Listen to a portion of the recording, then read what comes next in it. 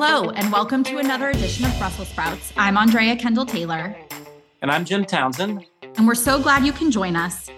Over the past year, the Russian invasion of Ukraine has brought back to center stage the debate about the post-Cold War enlargement of NATO into Central and Eastern Europe. Many analysts have long argued that NATO enlargement has enhanced security in Europe, while others claim that its drawbacks have outweighed its benefits, in particular by damaging relations with Russia. Russia's invasion of Ukraine also raises important questions about the future of the alliance and whether it's fit for the purpose of maintaining stability and security in Europe moving forward. During today's episode, we will revisit the NATO enlargement debate from a historical perspective with two outstanding experts that bring very different perspectives about the motives and consequences of enlargement. These two have also teamed up together to co-edit an outstanding new book on the topic called Evaluating NATO Enlargement: Scholarly Debates, Policy Implications, and Roads Not Taken. So welcome, Jim Goldgeier and Josh Shifrinson, back to Brussels Sprouts. It's great to have you. Great to be here. Thanks for having us. Yeah. For those of you who don't know Jim and Josh, Jim is a visiting fellow at the Center on the United States and Europe at the Brookings Institution and a professor of international relations at the School of International Service at American University, where he served as dean from 2011 to 2017. And Josh is an associate professor of international relations with the University of Maryland's School of Public Policy. His research focuses on international relations theory, international security, U.S. foreign policy, and diplomatic history. We should also note Jim Townsend is one of the authors with his own chapter in the book. So I'm sure Jim will tell us a little bit about what he wrote. But I thought maybe as a place to start, you both have very different views on NATO enlargement and its consequences. Can you tell us, how would you summarize your views on this issue, just to give listeners a sense of where you're coming into this discussion? And Jim, maybe we can start with you, kind of just broadly speaking. I know it's a big question, but your bumper sticker kind of ideas about NATO enlargement and its consequences. Well, the bumper sticker for me is I've been supportive of NATO enlargement. I think it was important to do for creating security and stability across Central and Eastern Europe. But I also recognize that it helped to contribute to the deterioration of U.S.-Russia relations. But I end up emphasizing the former over the latter because I don't think U.S.-Russia relations would look markedly different in the absence of NATO enlargement. And so that's why I say, the benefits were worth it, and it's important that the U.S. and allies did this. And Josh, as all good co-authors do, Jim and I somewhat disagree on this, though we actually start from similar premises. We both recognize, or I certainly recognize, that it was understandable that the U.S. sought to enlarge NATO after the Cold War, especially given the Cold War legacy, which we're going to speak to later on in the conversation, I think. I also recognize the attractiveness of trying to bring stability to Central and Eastern Europe following the collapse of the Warsaw Pact and the Soviet order. Jim and I disagree a little bit on what prospects for U.S.-Russian relations would have looked like absent NATO enlargement. I want to emphasize U.S.-Russian relations. These are very different actors than, say, Russian relations with its neighbors. So my bumper sticker is that NATO enlargement, although it had benefits, the costs in many ways really do outweigh some of the benefits, although I certainly understand the policy and recognize the advantages of the policy. I imagine that you all started this book well before Russia's invasion, but can you talk to us a little bit about your motivation for writing the book? I actually started the conversation. It was about 4 years ago that I called Josh. I'd been very frustrated for a long time with the nature of the debate over enlargement. I just felt like it lacked nuance, and the opponents were just so, unwilling to see any of the benefits and just said this caused everything. It was the original sin that caused the collapse of U.S.-Russia relations, which I don't believe. And the proponents were basically, this was so great, and we don't understand how anybody could have thought there was anything wrong with it. And I just thought, oh my God, we need a better debate. And so I thought that we should, so I called Josh and I said, we should work together on this. We disagree about enlargement. If we could work together, then then we could contribute to the debate. Josh then had the idea we should do a special issue of a journal. And we got together a group of authors. Originally, there were 12 pieces for a special issue that came out in 2020, that with the title that you mentioned at the beginning. And then there it went. It came out. We were happy about that. We did another piece on the whole issue. And then in May of 2022, an editor at Palgrave Macmillan came to us and said, we own the journal International Politics. Given the war, given Finland and Sweden, do you think your authors would be willing to update the chapters and for a volume that would come out in spring of 23? And we checked with everybody and they all said yes. And then we decided we needed several new chapters, one on China and NATO, one on NATO and Ukraine, which we didn't have in the special issue.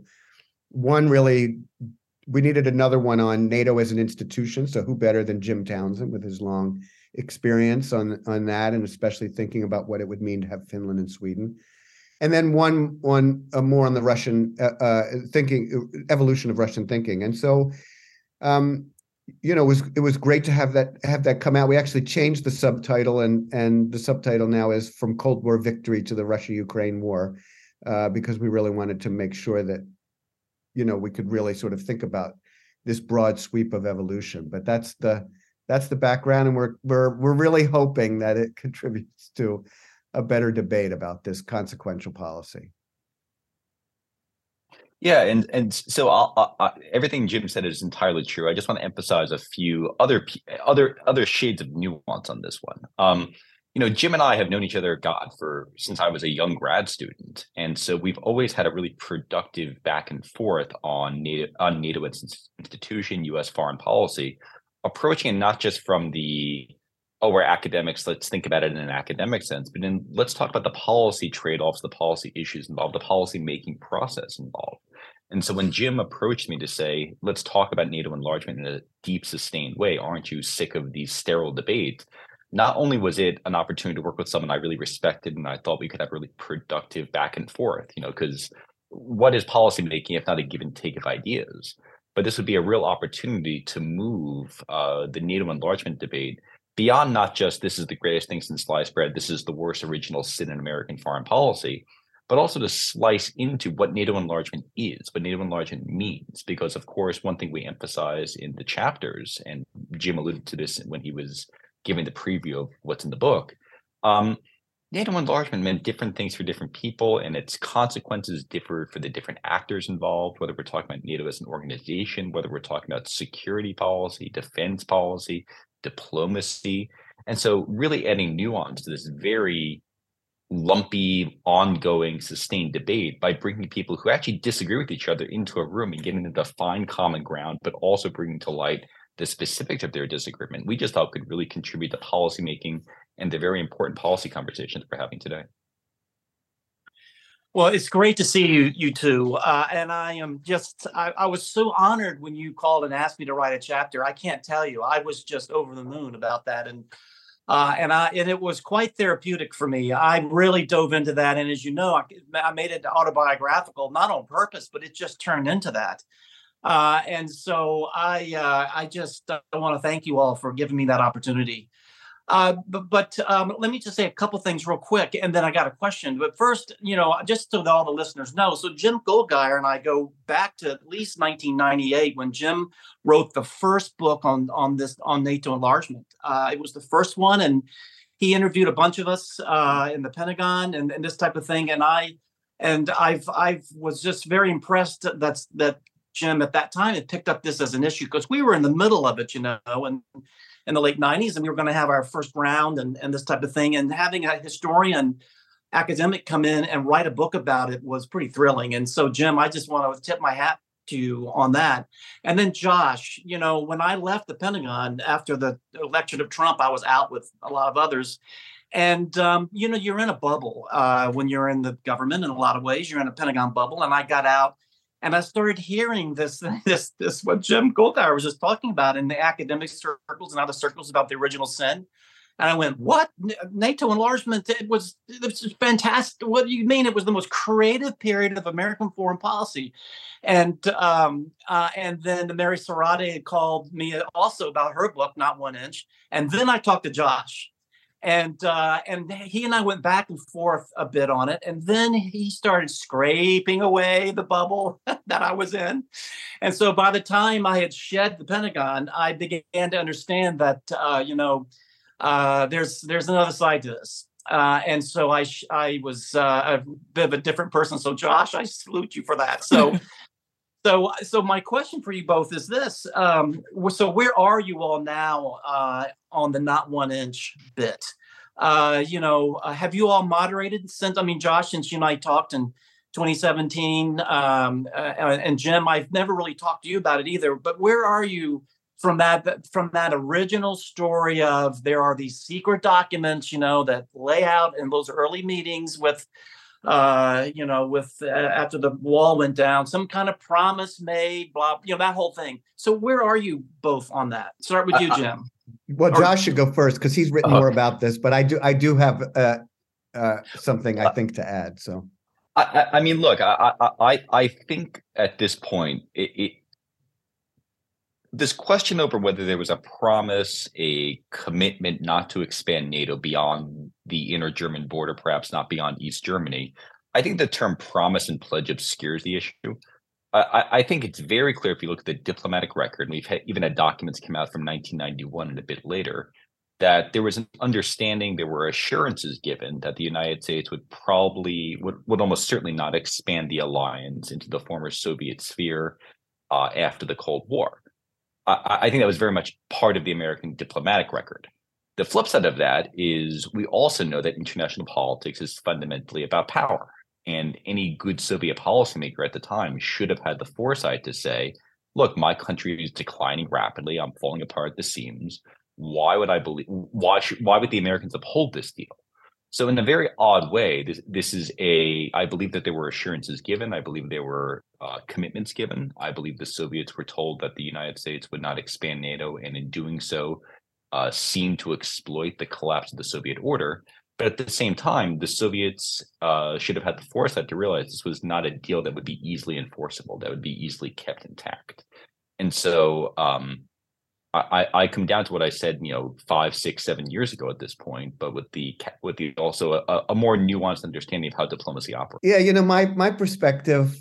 First of all, it's really important to note that Josh has done just incredible documentary digging on this and other issues, and really helped us. Jim, you were kind enough to mention my NATO enlargement book from way back when, which started the story in 1993. And Josh has really shown that you got to start the story in 1990. He's got all these documents from the HW administration.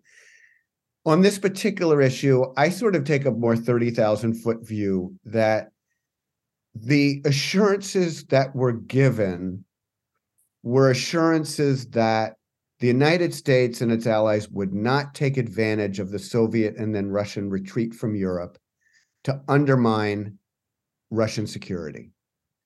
And I think the U.S., from a U.S. standpoint, the American decision makers at the time believed that they delivered on that.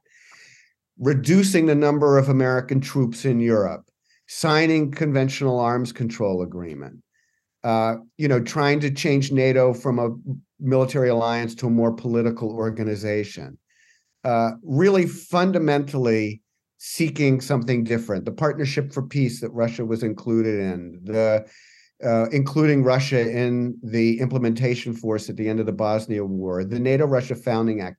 I think the U.S. decision makers believed that they were not undermining Russian security with the steps that they took. And so in that sense, they weren't violating assurances that they had given. And the Russians looked at it and were looking and thinking, what the heck? Right. Like NATO, this Cold War alliance is not only staying, but expanding. And this whole thing is coming closer to Russia. And I just think those are just unbridgeable differences in perspective. But I do think from a U.S. perspective, at least the Americans felt like they were doing everything they could to in a process they knew the Russians didn't like, Right. to try to calm the reaction of the Russians that, this was going to really harm them. And took concrete steps.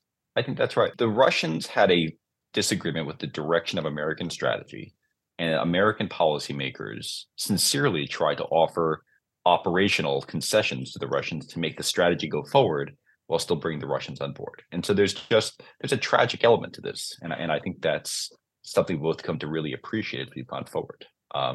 Actually, just one funny story. I was in Kew, the British archives last summer, digging through British files on NATO enlargement because their records are far more declassified than the American records.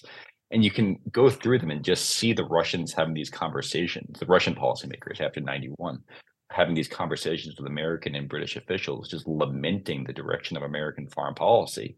And the Americans scratching their head and the British scratching their head and going, well, we're offering all these concessions. What are the Russians so upset about?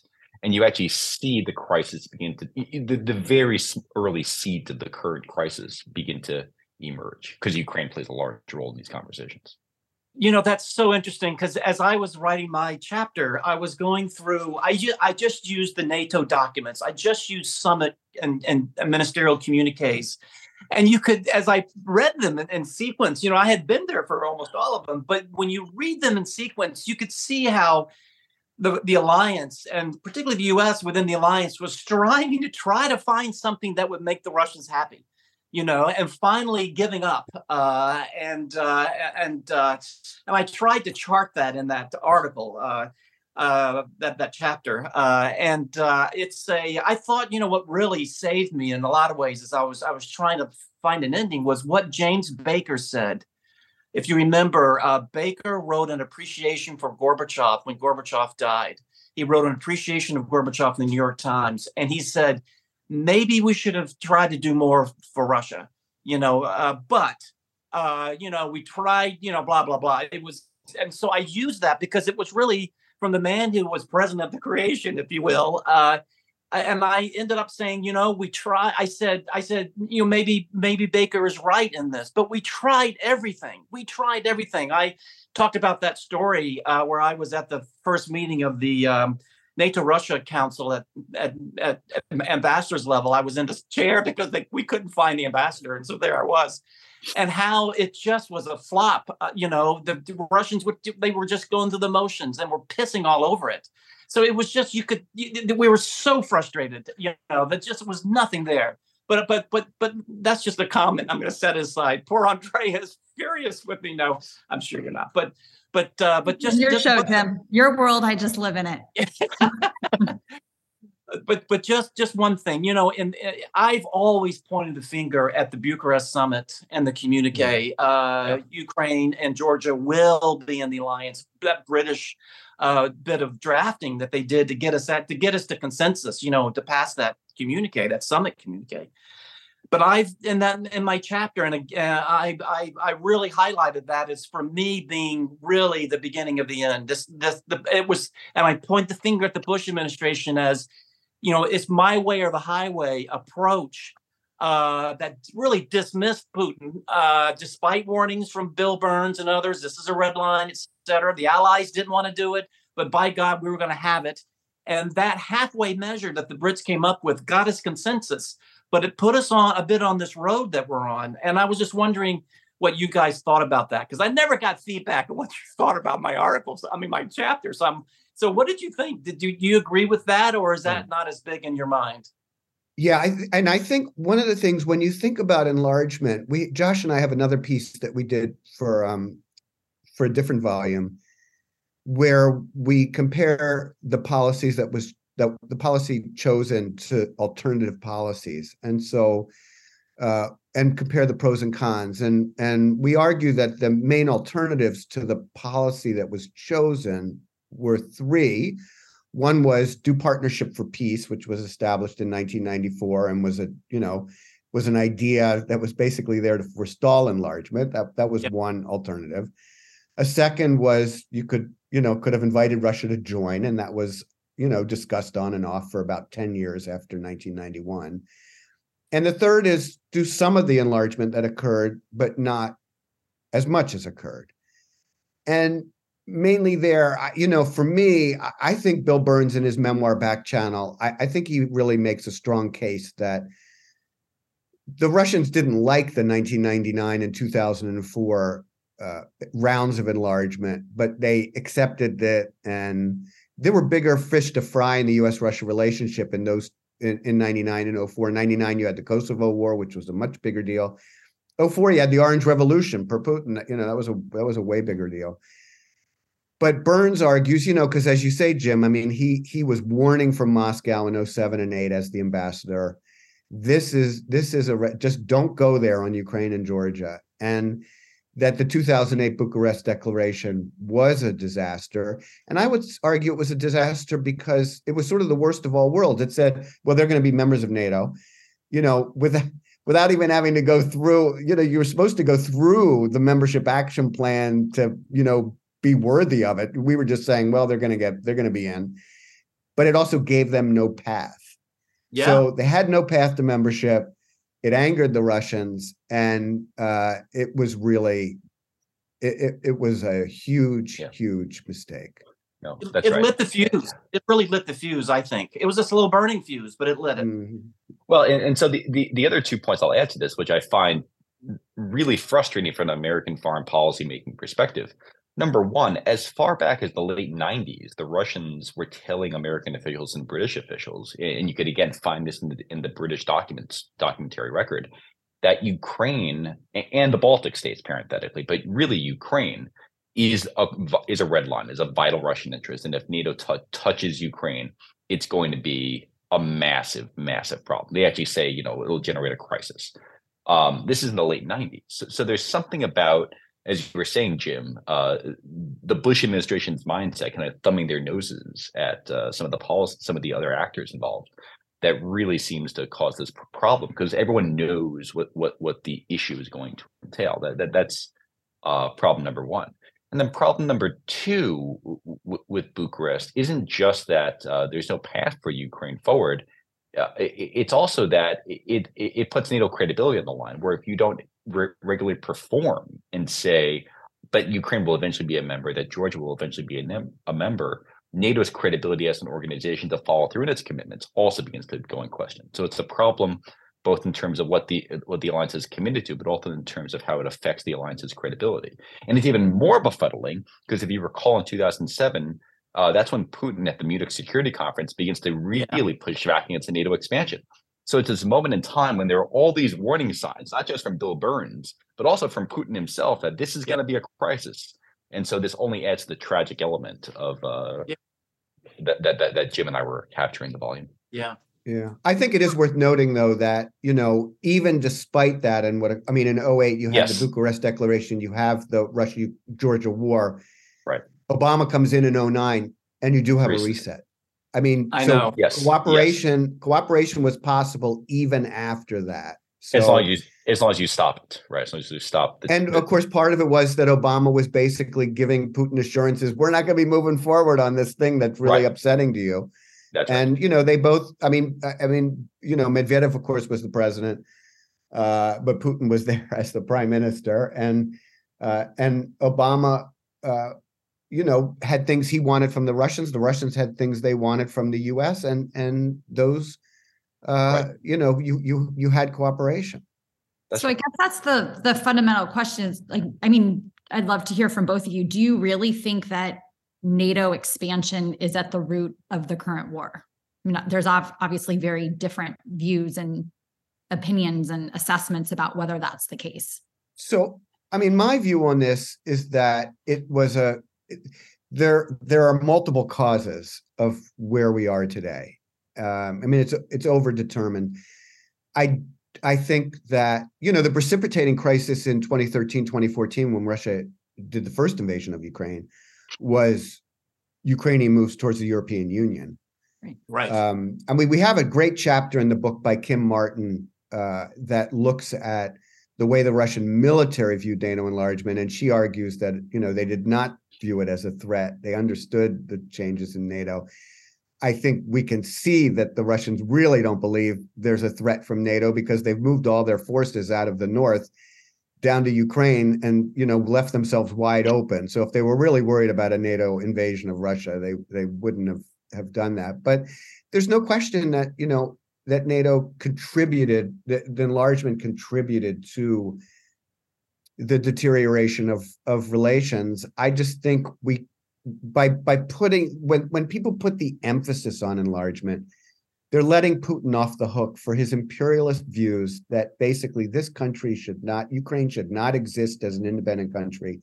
This territory belongs to Russia and we're taking it. And I think, to my mind, this remains the fundamental problem for European security going forward. How deeply held are these imperialist attitudes in Russia? Because they seem pretty deeply held. It's not just Putin, and it's not just the elite. They seem really held by the population.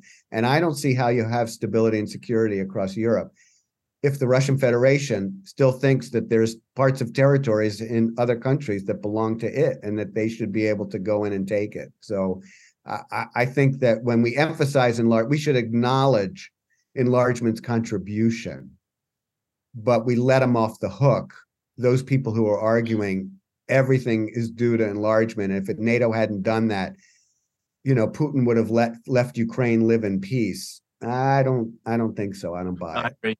Josh, I'll let you chime in, but this is part of the nuanced discussion. It's not the precipitating and the only factor, but it's also not entirely irrelevant in a cause. Yeah. Yes. Right. So I think I'm a little more forward than Jim Goldgeier on this one, though very similar in a lot of ways. Look, I think we should be clear about what NATO expansion means to Russia, or at least how I've come to understand what NATO expansion means to Russia. I've always understood it, as Jim Goldgeier alluded to at the outset, as creating a security order in which Russia, even on the continent in which it inhabits, would be a second-tier player, right? NATO expansion is fundamentally about the structure of European security, and if we buy the United States' own rhetoric on this, kind of the lodestone in which key diplomatic, economic, and grand strategic decisions are made. And so NATO expansion to Russia has always been, will you kind of have a predominant voice in the terrain of the continent that you inhabit? And in that sense, NATO expansion, I think, played a major role in triggering the crisis that led to the invasion. I agree with Jim Goldgeier that the invasion as a military operation cannot be explained separate from the weird stuff that's going through Vladimir Putin's brain, perhaps the other Russian elite. But I think the combination of an expanding alliance that generated, as Bill Clinton and others have acknowledged, Russia being in something of a second-tier status, kind of in a corner by itself, the combination of growing U.S.-Ukrainian ties and other European security ties with Ukraine, which are understandable given the event of 2014. This isn't to, give it to cast blame, just noting the phenomenon. And the fact that Russia was warning throughout 2021 that further development of NATO-Ukrainian ties would probably generate a crisis if Zelensky didn't listen to what Russia's absurd, in some sense, demands were. But nevertheless, given all this, we're talking about a situation where when the prospect of NATO expansion and Russia's further exclusion from having a predominant say in terrain on its own border that used to be part of Russia was going to generate a crisis, illegitimate or otherwise. We're just noting that it was likely to generate a crisis. I think the only way you explain an invasion, though, under these circumstances, is this weird Russian sense that time was not on Russia's side, that only military force would be a solution to the problem. So I don't think NATO expansion caused the war. I think it was a predominant cause of the situation that led to a war. But the war itself, we need to acknowledge, is fundamentally about Russian choices, and we should not let them off the hook on this one. So I have a question for you too. That it's a great ending question, but I just can't stand not asking it. So I'm going to ask you. So you get George Kennan in a room, and George Kennan, as you know, said back before he died on his deathbed, probably, he said, what a mistake, a historic mistake, a huge mistake NATO enlargement will be. And he was waving the West off from enlarging NATO. I'm sure you all remember that. I do. So you get George Kennan in a room right now. So what would you say to him? What do you think he would say to you? Do you think he would say, I told you all not to do this? Or Jim and Josh, would you say something to him like, yeah, I know we heard you, but we went ahead and for good reason? What would you say to Kennan? Would you find something in the middle, a compromise, or would you end up having fisticuffs with George Kennan? Jim Goldgeier, tell me, you're in the room with George Kennan, the door is closed. What do you say? So, yeah, I don't know if it would come to fisticuffs, but I think that it would have been a historic error not to have enlarged NATO. I think that it would have been extraordinarily damaging for Central and Eastern European countries that, remember, they wanted to join this alliance because they wanted to be part of the West. A lot of people tend to sort of look at NATO enlargement as this, well, the US, decided it was going to do this and foist this on Europe, and these countries wanted to come in. I think it would have been very hard, given that there's Article 10 of the treaty allows for this open door. I think it would have been hard to say to them, no, sorry, there was a line drawn by Joseph Stalin in the 1940s, and that's just the way it's going to be forever. Would you convince? I don't think I would convince. The reason I wouldn't convince Kennan is because I think Kennan would have been more accepting of these Russian imperialist views that I was just discussing. Yeah. I think that he was perfectly willing to accept that Russia was an imperialist country, that these lands, I think he would have been more willing to accept that these lands did belong to it. And I think he wouldn't have seen this part of Europe as important for the West. I mean, he made those views clear decades earlier, how he felt about Central and Eastern Europe and Southeastern Europe. He was very much a Northwest European focused person who, let's not forget, was a pretty racist individual and, didn't care about a lot of these populations. So I think, he was focused on how would Russia react to all of this. And so, of course, he was correct that Russia was going to be extremely unhappy about this. And it was important to listen to that view. But I wouldn't have punched him out, but, I would have tried to at least to explain that this was important for the United States to pursue, and the effort to try to do it in a way that acknowledged Russia's concerns about it and tried to find ways to manage it. I think the United States did that, as we talked about before. When the United States didn't do that, when the alliance didn't do that, was 2008 with the Bucharest Summit Declaration. Right. Yeah, I think that's when we stopped trying, frankly. Yeah. Josh, over to you. You're in the room with Kennan. You've always wanted to be there, I know, as a diplomatic historian. There you are. After you get finished talking about the long telegram, then you're going to start talking about this. And so where do you come down in your discussion with Kennan? Well, first I want to ask him how he's alive. But though after that, I'd actually wind back a little bit, because foreign policy is about trade-offs, strategy is about trade-offs and opportunity costs, and I think there can be arguments on both sides. There, as Jim Goldgeier and I are illustrative of, as to whether NATO enlargement was necessary, vital, important, ancillary, whatever it is, to American foreign policy, American well-being, separate from European well-being, separate from Russian well-being, so on and so forth. So I'd actually want to turn to George as a diplomat, as a policymaker, and as an academic, and say, so what were the alternatives that you would have supported? Tell me what the range of options really would have been. Because we on this podcast, we in policymaking are so wrapped up in the day-to-day grind, we're so wrapped up in what's happening, that sometimes it's hard for all of us to step back and actually ask the question, what are the alternatives? So I'd be really curious to hear from someone like Kennan, who is operating at a 50,000 foot perspective. Tell me what the alternatives are and how you think this nets out for the different people in the different countries, the different actors involved. And so I think that could actually generate a really interesting conversation, not just about NATO enlargement, go forward or not, but also what were the roads that could have been taken, that haven't been taken, and that we could pursue today. And because at the end of the day, we still have to live with Russia, we still have to live with NATO currently. So the question becomes, where are we going in the future? And I certainly don't have an answer for this. We've been looking at this retrospectively, but we're in the middle of flux in foreign policy and international security.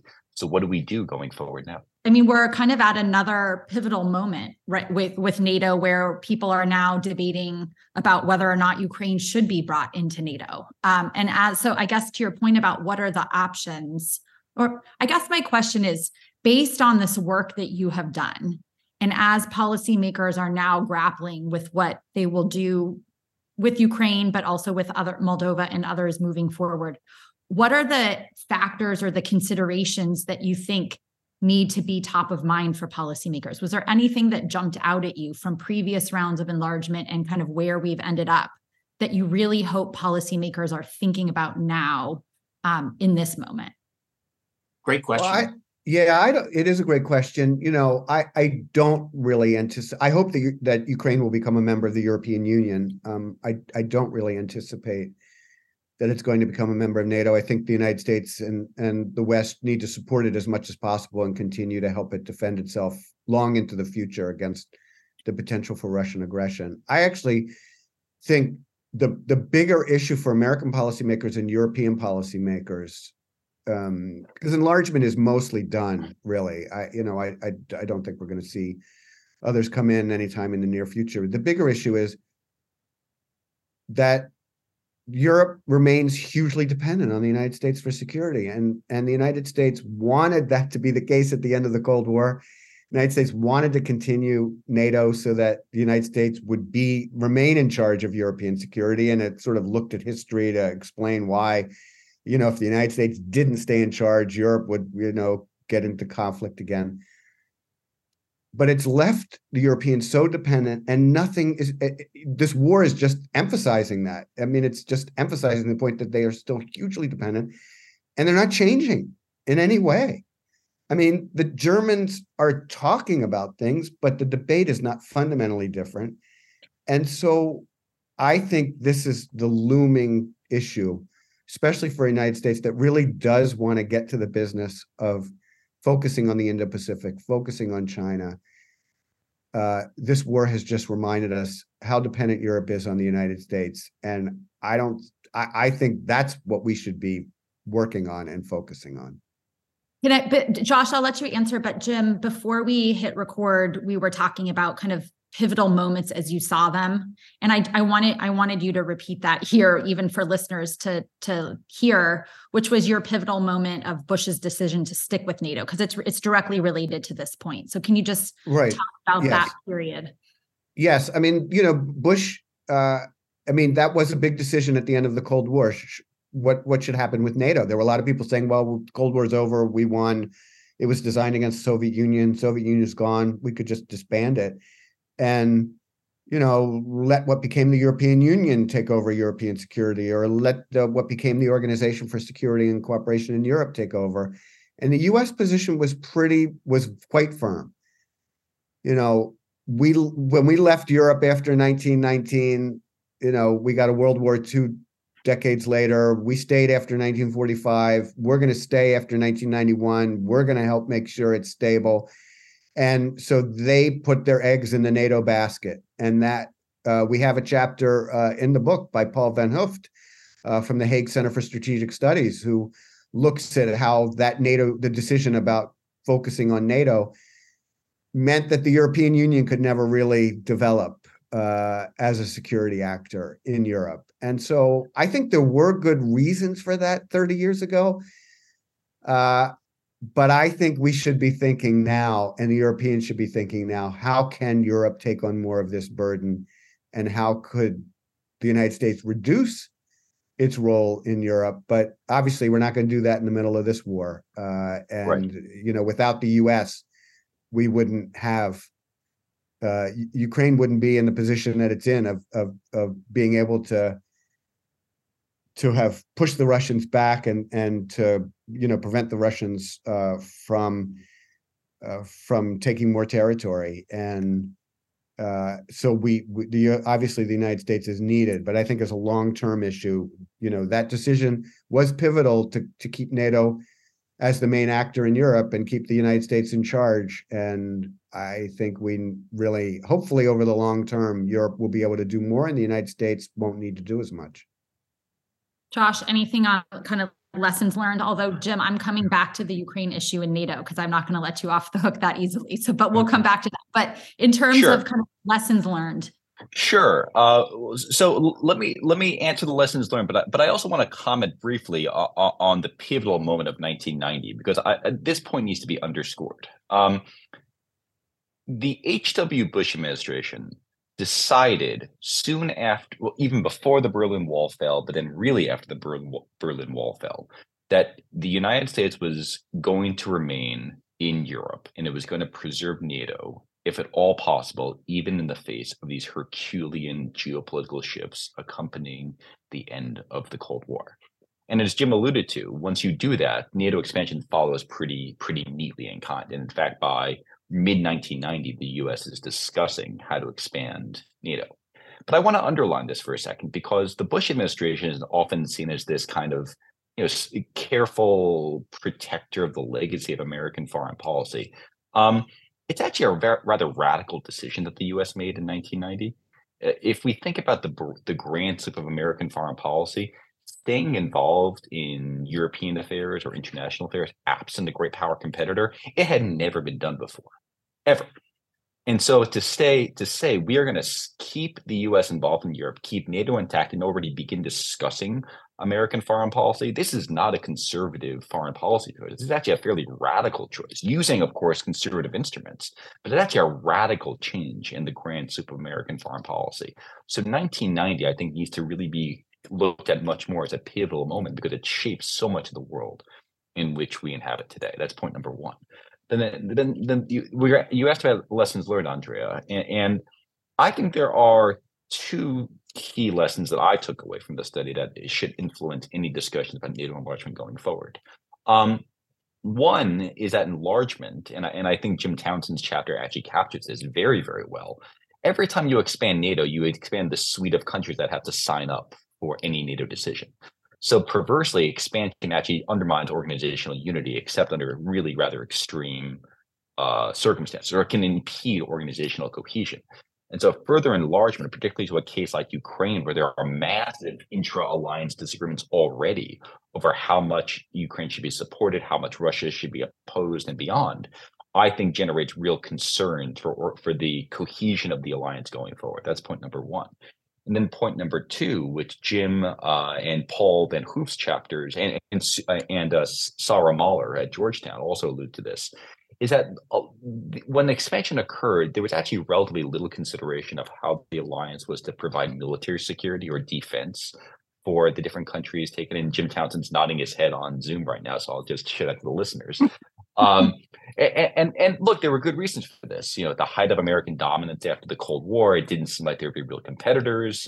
Russia was fairly innocuous for much of the 1990s and 2000s. At least it was hard to imagine what a U.S.-Russian or NATO-Russian war would look like. So it was easy to kind of bracket questions of defense and military security. Tragically, and I really want to emphasize tragically, the Ukraine war has really broken that mystique. And so I think future considerations of NATO expansion need to ask how will the alliance actually do the hard tasks of defense that it did so well during the Cold War, but provided less attention to after the Cold War. So that's one of the key insights for me, that we're bringing military and defense considerations back into NATO expansion discussions in a very robust and tragic way. Yeah, that's a very good point.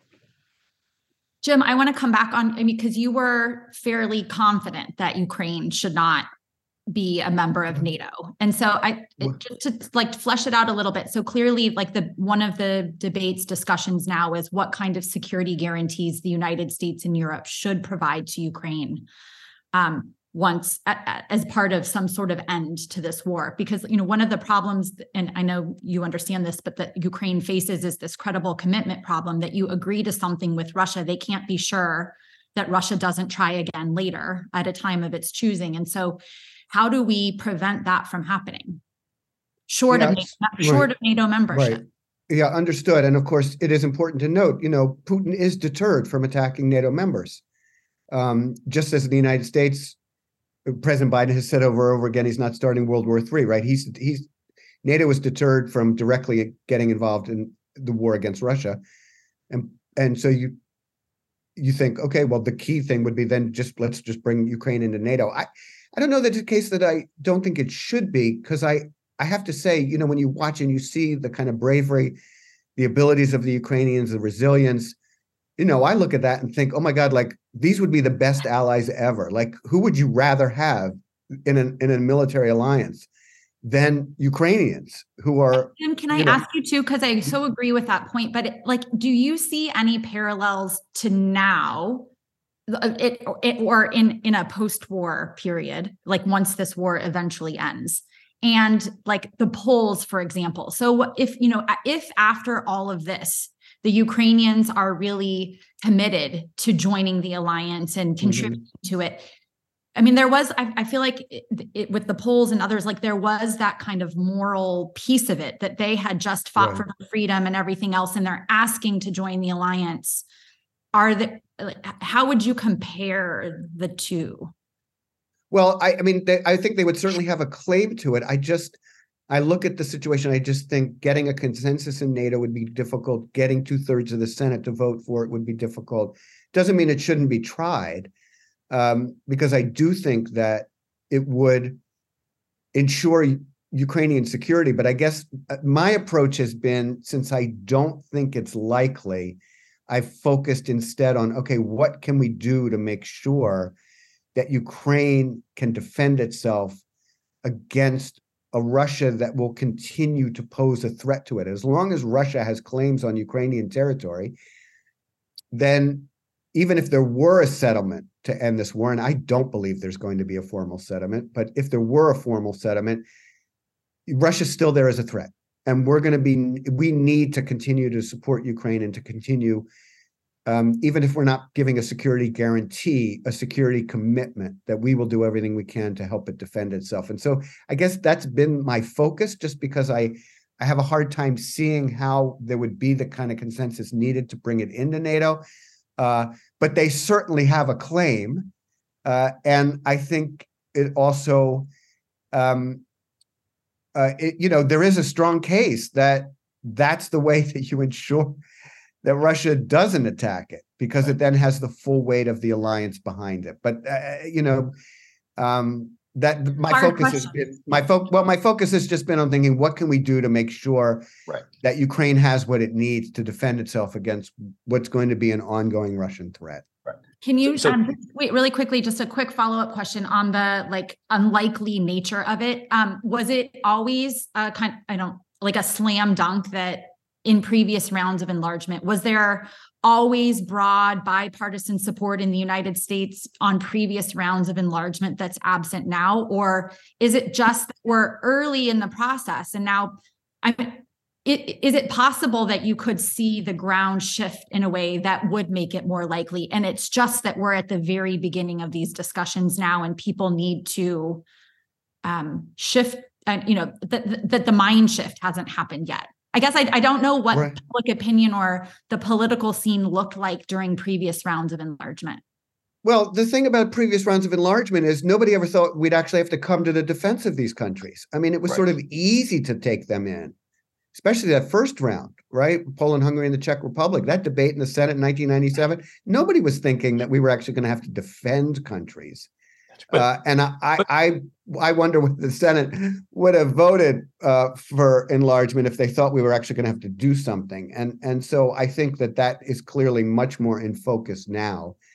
And so I think you already have the criticisms that are arising about the U.S. support for Ukraine. And so I guess that's why I'm so focused on how do we make sure we continue to have consensus around supporting Ukraine, right? Because bringing Ukraine into NATO just seems so far off and so uncertain that's why I'm more focused on this, what I consider to be a more near-term policy question. There's also so a couple of points here. Number one, separate from whether Ukraine deserves to be in NATO or has the wherewithal to be in NATO, we'd also have to change the criteria for NATO membership, because right now one of the membership criteria are peaceful relations with neighbors, and unfortunately, tragically, that doesn't apply to Ukraine and Russia. So we'd also have to fudge the NATO membership criteria, is my understanding from speaking to some diplomats on the matter. But I want to really underline what Jim Goldgeier just emphasized, right? This question of how do you get to a stable arrangement between Ukraine and Russia. There are two different ways that you could get there, right? One is to have the full weight of the alliance back Ukraine, which is the out and out deterrent situation. The other option is, look, there's some kind of implicit settlement, whether it's because a ceasefire, whether it's a formal deal, it doesn't matter, and it's sustained by the balance of power, right? By the distribution of power between Ukraine and Russia. And I think since it's not clear you can generate consensus in the US right now or in other countries, other NATO members, for Ukraine to be brought into the alliance, and since it's always better to have the wherewithal to defend yourself than rely upon others, because even NATO Article 5 is subject to reinterpretation amidst a crisis, it's really imperative that Ukraine have the ability to defend itself and make Russia realize that any further attempts at conquest, at aggression, will be not even vaguely worth it. And so I'm all in favor of continuing to provide arms to Ukraine. I think there's also a conversation to be had about helping the Ukrainian defense industry be self-sustaining that we have not really had thus far. And I think it's just hugely important that we find paths forward to aiding Ukraine over the long term without necessarily giving Ukraine entree into NATO, because I'm not sure you can get entree into NATO for Ukraine. Yeah, what both of you all said, I agree with as well. And I said a lot of that in my paper too. I think getting consensus for a lot of different reasons among allies is just not going to happen. So what we need to do, I think, is put together what, is it Yaptahoop Sheffer or one of the former sections has been going around town with this kind of agreement. I mean, Ukraine had the Budapest Memorandum, which didn't work out very well for them.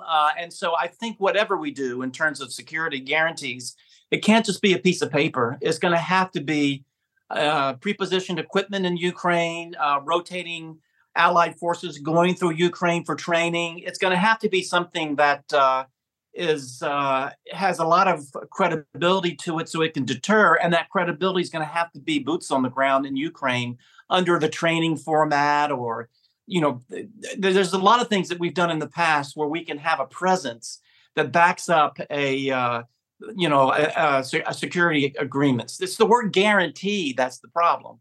And the U.S. Senate isn't going to allow us to guarantee, if it's going to be in a treaty format. So we're going to have to come up with ways, probably short of NATO membership, that has some teeth to it. And of course, the top thing would be to make Ukraine into the porcupine that we always talk about, and to make sure that they can do what they can, and to get them into the European Union. Jim, as you had said earlier, I think we're going to have to do that. I think we're at time now. And I wish I had saved my Kennan question for the end, because that's such a great ending question. But I just want to tell you all that as someone who worked a lot of this stuff from the beginning, I never really thought at the time it would rise to the point where it's the object of academic debate and books like this and scholars like you two working on it. And so in a way, it's a thrill to see it. And in a way, it's very humbling, too, because, so much of us during the time we had, there was such righteousness to this. We were so righteous to this, and we were so confident that this was going to be going in the right direction all the time. And in the 1990s, you could certainly be justified in feeling that way. But as we got into the 2000s, I think we had rested on our oars, and a lot of those early architects of this had left the government and left the alliance. And so their replacements were distracted by other things. And I think we just lost the bubble in a lot of ways on how we needed to handle this in terms of moving forward with enlargement as we got closer to Russia. And we ended up with Bucharest Summit and these other things. And so we lost, we lost such a great opportunity. And so here we are. But I'm so happy that you all did your book, and I'm just so proud that you asked me to take part. It's tremendous. Thank you so much for doing it. Thanks for having us on Brussels Sprout. Thank you for listening to another episode of Brussels Sprouts, brought to you by the Transatlantic Security Team at the Center for a New American Security. You can find all of our previous episodes wherever you get your podcasts. And please remember to rate and review Brussels sprouts so that new listeners are able to find the show.